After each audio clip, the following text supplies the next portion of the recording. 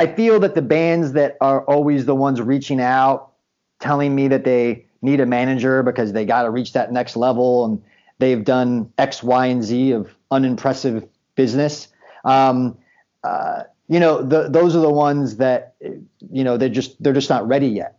I always feel like you'll know when you're ready because your business, your band business has reached a point to where you can't handle that business anymore.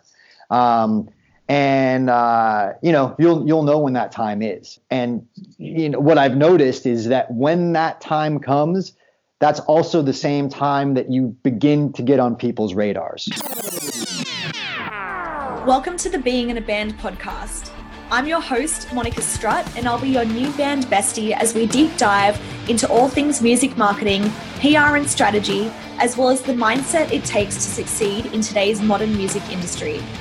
I know the highs and lows of being a musician, and I've seen far too many of my talented peers give up on their dreams far too early in their careers. After working for years, both as a musician and professional digital marketer specializing in the music industry, I now help emerging bands break through the glass ceiling and reach the next level in their careers. Let's do this.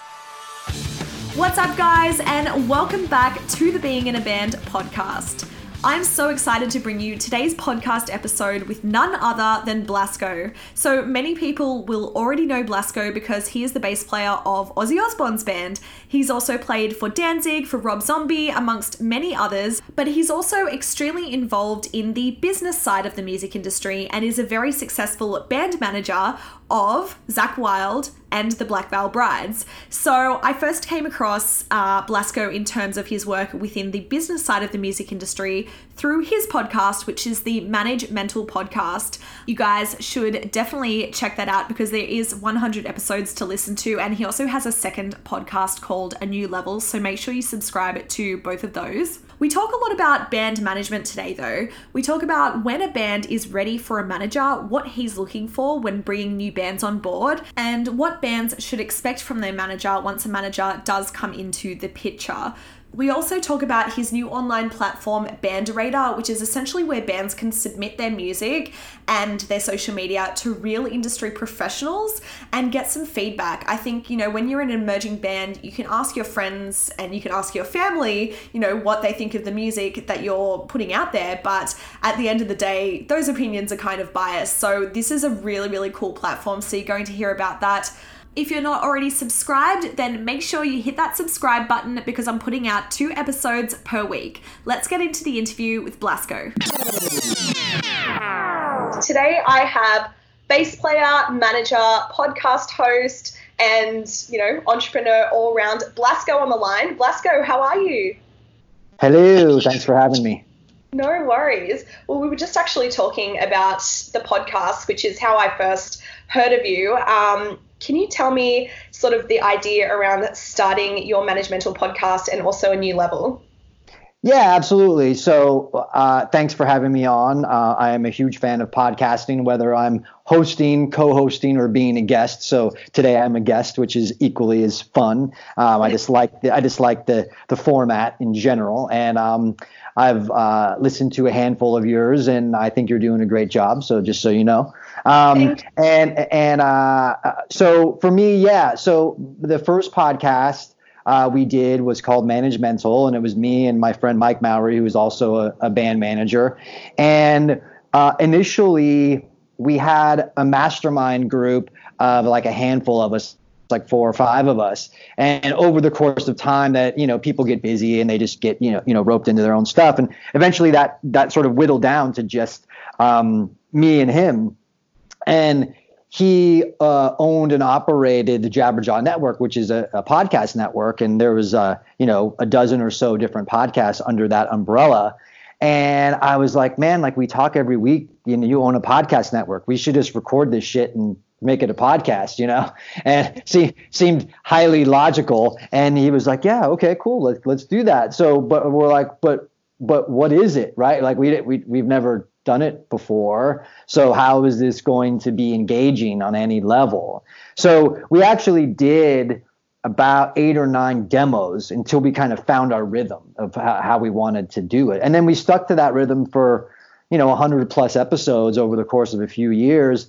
And then one day it just, we got busy and sort of unceremoniously ended to where we're just like, man, we haven't done an episode in like 3 months. Like maybe we just won't do one again. I don't know. But so we've got a few ideas of re-entering into the podcast space as host and co-host. So you may hear us again out there. But in the meantime, while I was doing that, I also did another podcast that I think your listeners really dig. It's called A New Level, and it was inspired by the question of how do I get to the next level? And so I thought like, well, I don't have a very specific answer, certainly that isn't long-winded and nebulous, but why don't I get answers from other people that work in the business and see how they got to their next level? So I interview band managers, I interview record label owners, I interview booking agents, like very active, relevant people within the business. I interview them, and format-wise, I was very much inspired by John Lee Dumas and Entrepreneurs on Fire, and so I formatted it very similar to that, where it's short form, formatted, meaning they get all the same questions, and I dropped the first episode, the first season, which is 10 episodes. I dropped that all at once, sort of a Netflix binge style. And because it is formatted and the episodes aren't very long, I think they max at like 30 minutes. It is pretty easy to binge them. And I found that most people did that. And a lot of people seem to enjoy it. So, throw that one out there as well. Yeah, I can't wait to dig into that one. That is a question that, I think everyone wants to know. It's such a simple question, but it can spark so many different things from it. How do we get to the next level? I was just thinking about, aside from podcasting, the fact that you're a creative yourself, but you're also involved in management. So effectively, you're on both sides of the music industry and have been for a very long time. How is that managing both the creative side of the music industry and also, more of the business brain? Yeah, and that came together out of a mere necessity for survival. In that, I was a hired gun bass player for a very long time, and I had jumped from Prong into Danzig, into Rob Zombie, into Ozzy Osbourne. And at that point that I reached the pinnacle of hired gun bass player guy, of being the bass player in Ozzy Osbourne's band, I sort of realized, wow, it's very lonely at the top, and there's not a whole lot else around here, meaning that whenever this guy retires someday, that where then do I go, right? Like when you're at the top, like where do I then migrate to? Like, maybe AC/DC, right? Like maybe Metallica, but like there's not a whole lot of bands that are above the Ozzy level, and certainly those bands are spoken for in terms of bass players, and then where do you go? I don't want to go backwards, right? Like I want to go up, or at least want to go lateral, right? So I thought, what would be maybe a better idea is I love music, I love metal, I want to stay in the business, but maybe playing bass in a band forever isn't the thing that's gonna, pay the bills and keep the lights on. So I was like, now's a good time that it's afforded me to explore other opportunities in the business, because I love being in the business. Like I don't want to be a carpenter or a plumber, when all is said and done. I still want to be active in the business because I've been in the business since I was like 15 years old. So that's what I did. I explored a few options. I explored the idea of being an A&R guy, being a producer, and then eventually kind of just logically ended up on being in management, because I was like, well, I've got a pretty good amount of relationships because I've been kicking around this specific genre for many, many years.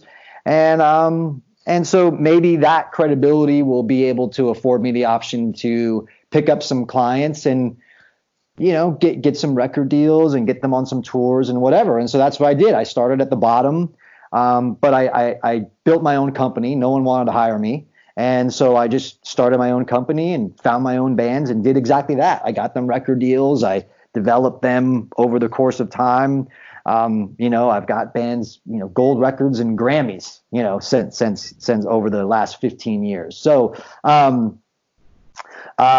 that's kind of how it is. And then, I'm able to kind of straddle the line, being on both sides of the fence, because Ozzy doesn't work that often. And even whenever we tour, we don't play a lot. Like we only play like 3 days a week or something. So I'm left with a lot of time and opportunity to run the business. And then fortunately on tour with Ozzy, one of my biggest clients is Zakk Wylde, and he's in the room next door to me. Right. So we get a lot of time to be able to do a lot of business and hash out ideas and whatnot. So yeah, so that's kind of how that all kind of materialized and, kind of brings us to current day. Yeah, absolutely. I mean, you've managed some incredible bands, but how did you get started 13 years ago when you kind of said to yourself, okay, I want to break into the management side of things?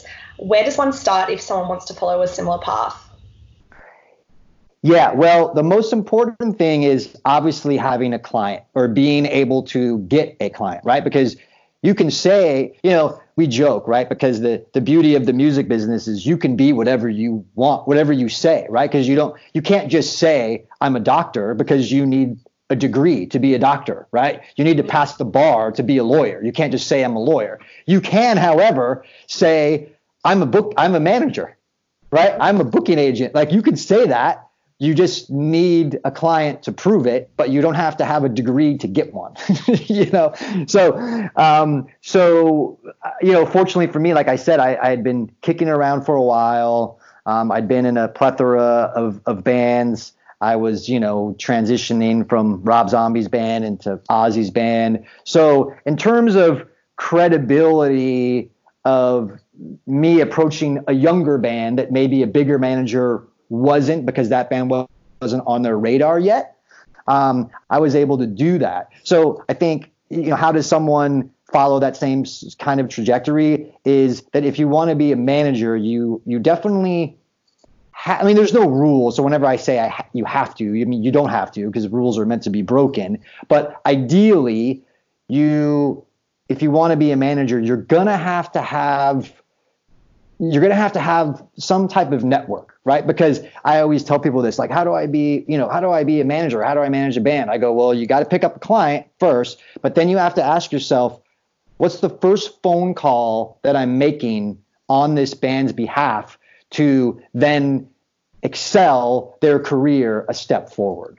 And if you don't have an answer to what that first phone call is, then you got to take a step back and figure out what that is, right? Because, management isn't so much of like making sure that the dudes have water on stage, right? That's tour management. That's very different. Management is very much simply about providing opportunities for your clients. And if you don't have a way to provide an opportunity, then you have to focus on that ability, and then you can pick up a client, because then you've got somewhere to start to begin to get opportunities for your band. I think the same thing applies just in general too, right? For you, like, how do you be a coach, a music coach, or a music mentor? Well, you got to have some type of knowledge to coach them to go somewhere so that they excel in their career, right? So I think the general premise is the same. Yeah, awesome. Network, so important within the music industry, within any industry really. But I feel like, network is just kind of on a bigger level, just so important within the music industry. They say that your network is your net worth. So remember that. Yeah, definitely. What are you looking for in a band when you are bringing on new bands to manage? Yeah, and I'm gonna kind of elaborate on Matt Bacon, his episode with you, where he very much hits it on the head, where he's saying, like, look, if if we're talking about a service business, your band has to have some type of value. And I love his analogy of Shark Tank because it's very much that, where it's like you have to imagine your band as a small business that you are then pitching to an investor that is going to invest time, energy, and money into your band to help elevate it to the next round. But that can only be done whenever there are sales, right? Like if you watch Shark Tank, what's one of the first questions the sharks generally ask? What are your sales? So in a direct analogy to Matt's idea is that when they say, what are your sales? You say, how many fans do you have? Right? Like, and that is direct relationship to the band. As a band being a startup it's not about the sales, it's about the fans, right? Because the fan, where a manager comes in, is being able to take those fans and be able to then convert them into paying fans that are going to buy t-shirts and tickets and records and downloads and whatever. So it's very important to think of it in that way. So much like Matt said, what you look for is you don't have to be the biggest band, you don't have to be the most successful band, but there does need to appear to be some sense of a fan base that gives a crap about what you are doing, to where someone can see an ROI, right? They can see a return of their investment, to where I can tell that there's a fan base here. Because what a manager can't do is I can't give someone a fan, right? I can't give them a fan base. The band has to make music and make art in a way to where it connects with enough people to create a fan base. And there is no easy equation for how that gets done, or when it gets done. It's a perfect storm. It's the right place at the right time.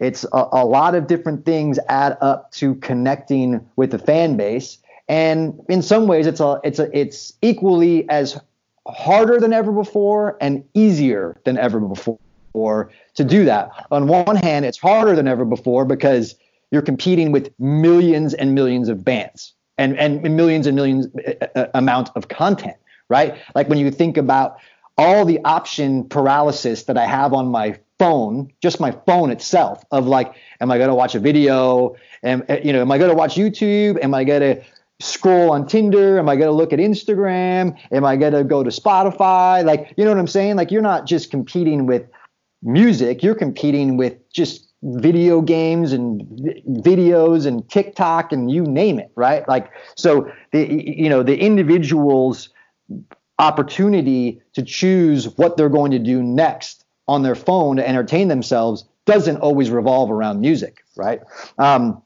So on one hand, it's more competitive than ever before. But on the other hand, it's easier than ever before because you have all these people accessible to you right away, like on Instagram, like they're literally a keystroke away. Whereas whenever I was getting started and I was in my little Metal Blade band and, we were putting records out, that's all there was. Like if you wanted to get your band heard, like you pretty much had to get a record deal, and that record company had to print 12-inch vinyl and it had to put it in stores and, buy full page ads and magazines. And like, it was a tremendous amount of work to be able to get seen and heard, right? Because there was such a small barrier of entry to actually get someone to invest money in you when there was perceivably no return of investment. So now, you have those options. It's very busy and it's a very crowded space, but the fans are all there. So you just have to find them and you have to connect with them. And I'm sure you have a myriad of strategies of how you find, engage, and build that fan base. And and there's a lot of options of how that is, and no one situation necessarily works, or everyone's strategy works the same way for every band. You might implement a strategy in one band that works great, and you might implement the same strategy in another band and it doesn't work at all. And so it's kind of it's fun that way, but also equally is frustrating, that way. So I think that answers the question. I don't know. Yeah, absolutely. And like when you say fans, the thing that came to mind was, I mean, of course, social media, we all know how that's completely changed how bands can connect with their prospective fans. It does make the market, of course, really, really saturated more than ever before, but it's also, as you said, easier than ever before. But for the bands listening, I think what a lot of bands in the heavy scene, because I feel like in some ways the heavy scene is a little bit behind some of the other genres out there in terms of online presence. Fans doesn't necessarily mean followers on Instagram or Facebook. It means people that are actually going to be engaging on your posts and, as you say, convert into, paying customers, buying your tickets, buying your merch. Because if you have 10,000 followers on Facebook or 20,000 followers on Facebook, that doesn't really mean anything unless people are actually interested in what you have to offer in terms of your music and also the personal connection that you have to them. Yeah, that's exactly right. But it is definitely good if you can say that you have 100,000 followers on Instagram. That's much better than having 1,000 followers on Instagram. In terms of people wanting to, and I say people, I mean like labels, managers, booking agents. That is a lot sexier number, right? Whether or not you're converting them or not, that's still a semi-magic number. 1 million is a much more magical number, amount of followers, but 100,000 is still amazing, and people would definitely perk up and pay attention to that, for sure. Absolutely. In terms of a band that thinks that they're ready for a manager, maybe they've got some buzz, they're starting to sell out some local smaller shows and tour and everything. Should they reach out to someone such as yourself, or should they kind of wait until people come to them? Because is it more of the case of when a band is ready and buzzing, they'll already be on your radar? I find that to be a very true statement.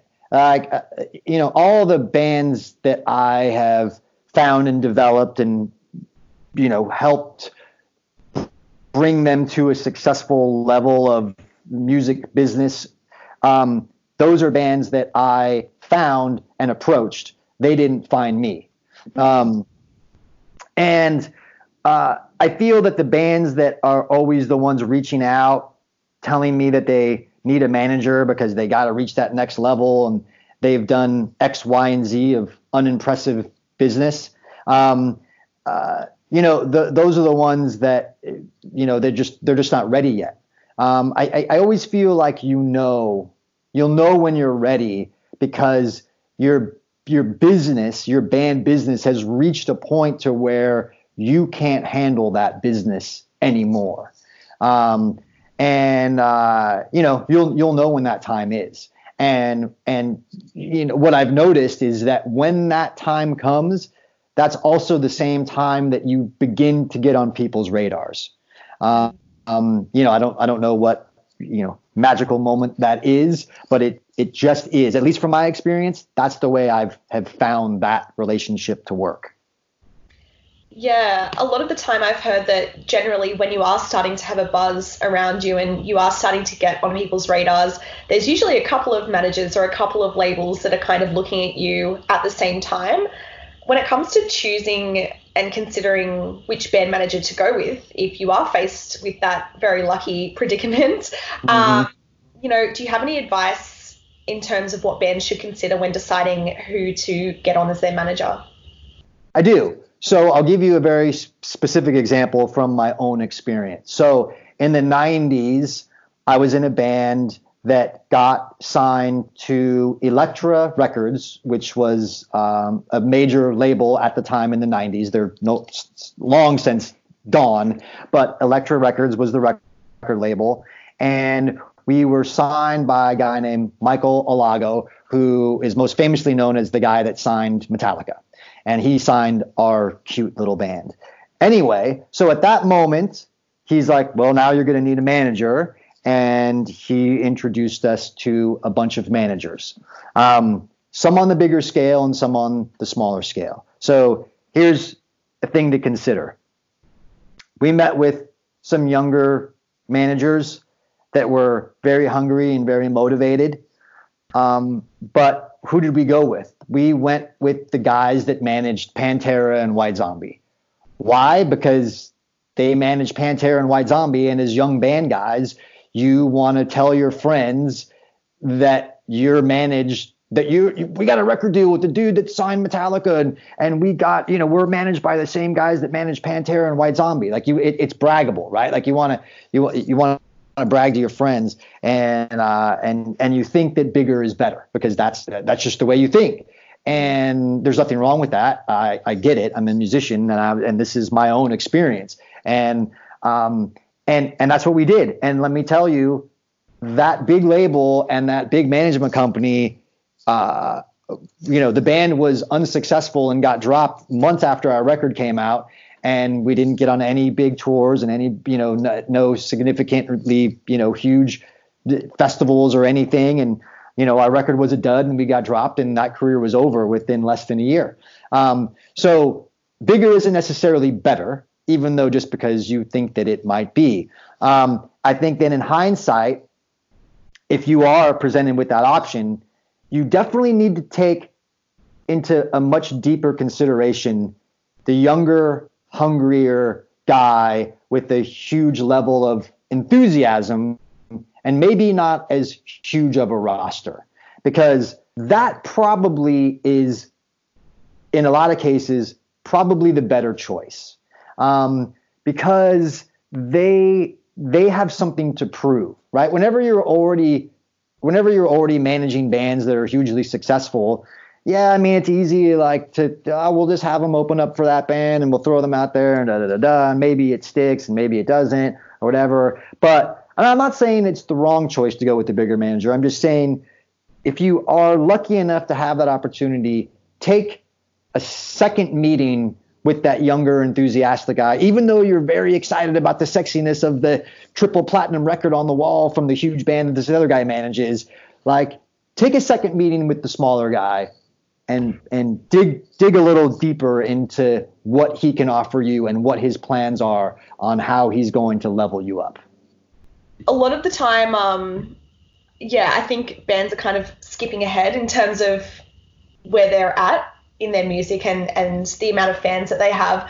So it's really, really cool to hear straight from the horse's mouth what you're looking for in terms of a manager, and also, when you do get to that point, what to consider in terms of like the day-to-day job of a manager. I know you kind of already touched on before what you consider a manager's role to be holistically, but what day-to-day activities does a manager have with the bands that they work with? Yeah, well, continuing to provide more opportunities that will then continue to bring the band forward and upwards. That is a consistent, and that's the thing that keeps me up at night and wakes me up at 5 a.m.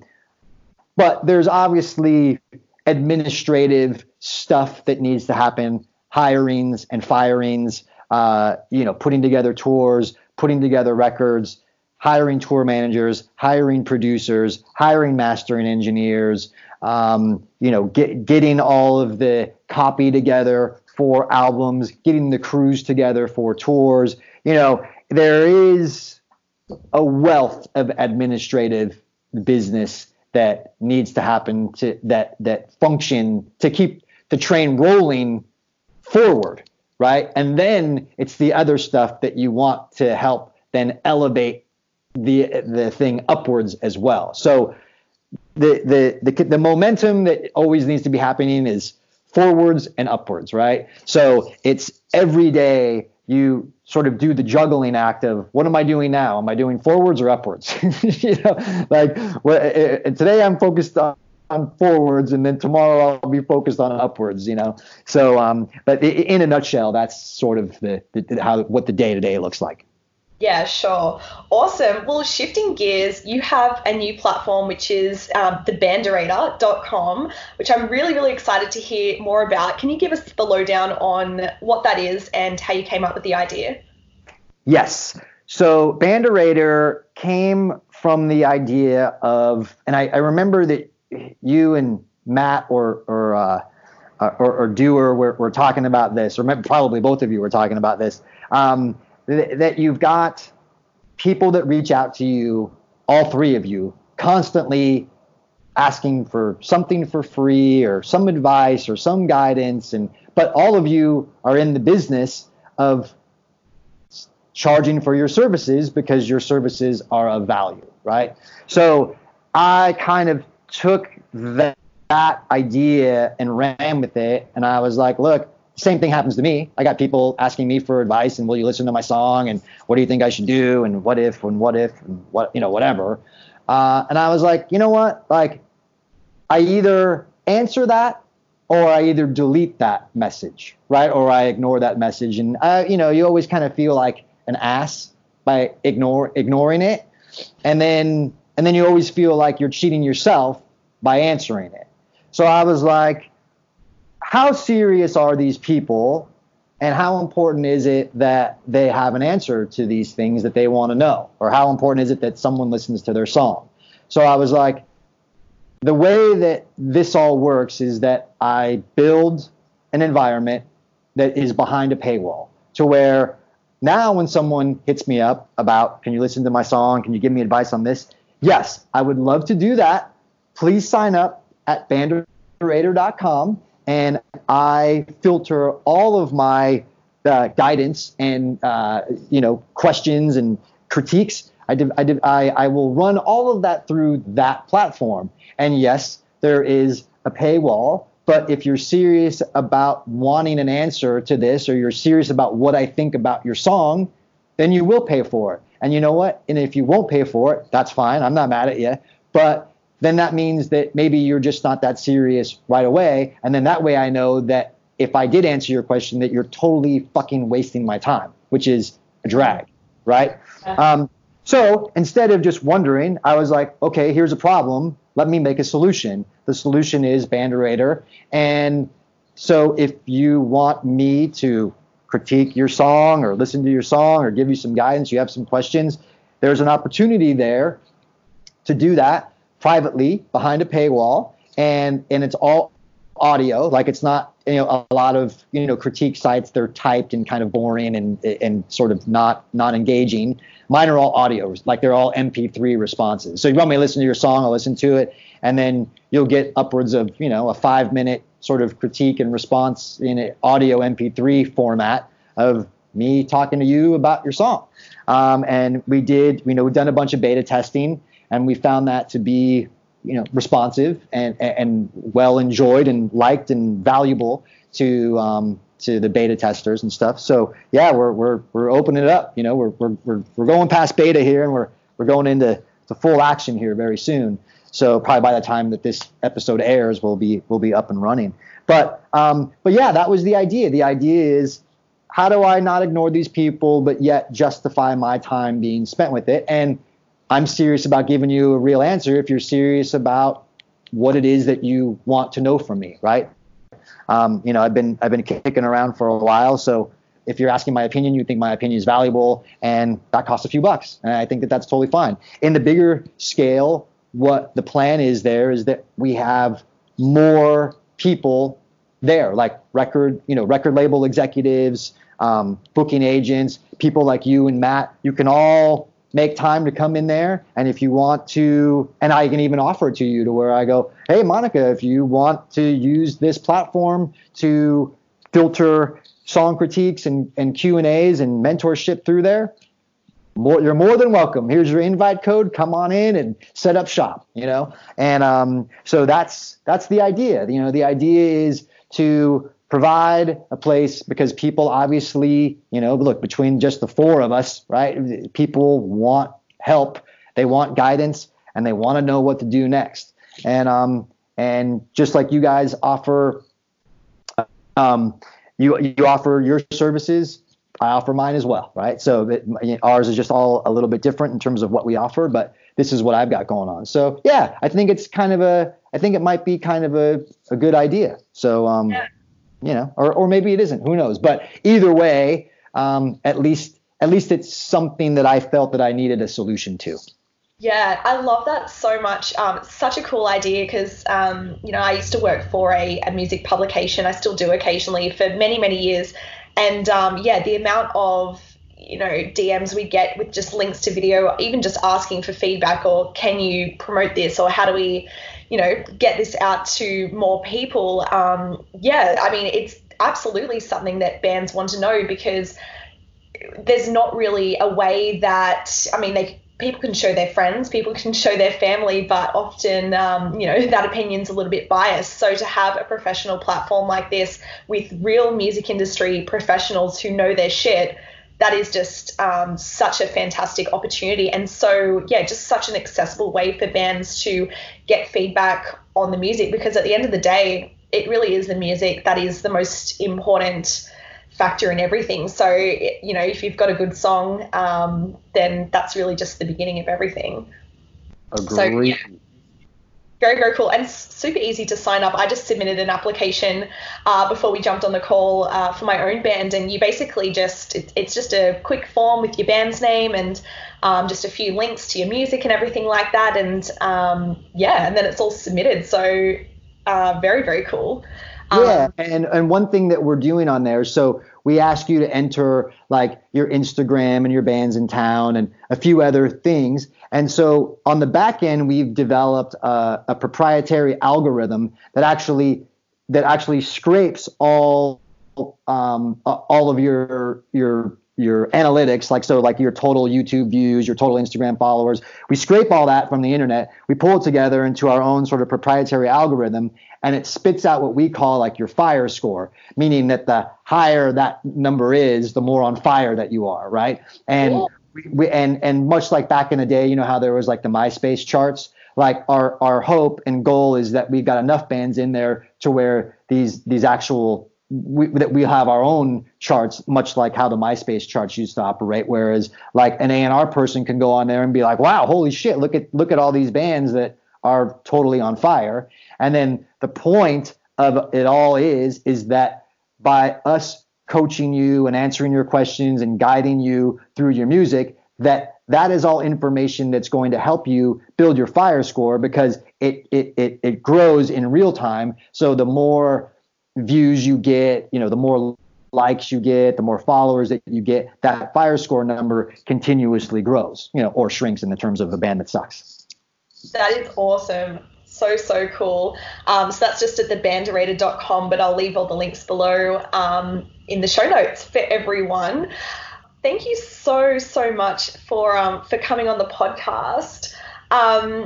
One last question. When you first started your very first band when you were 15 years old in high school, looking back on, the course of your career and some of the milestones that you've hit, not only, in the actual playing side of music, but, the business side as well, is this what you imagined? Is this what the path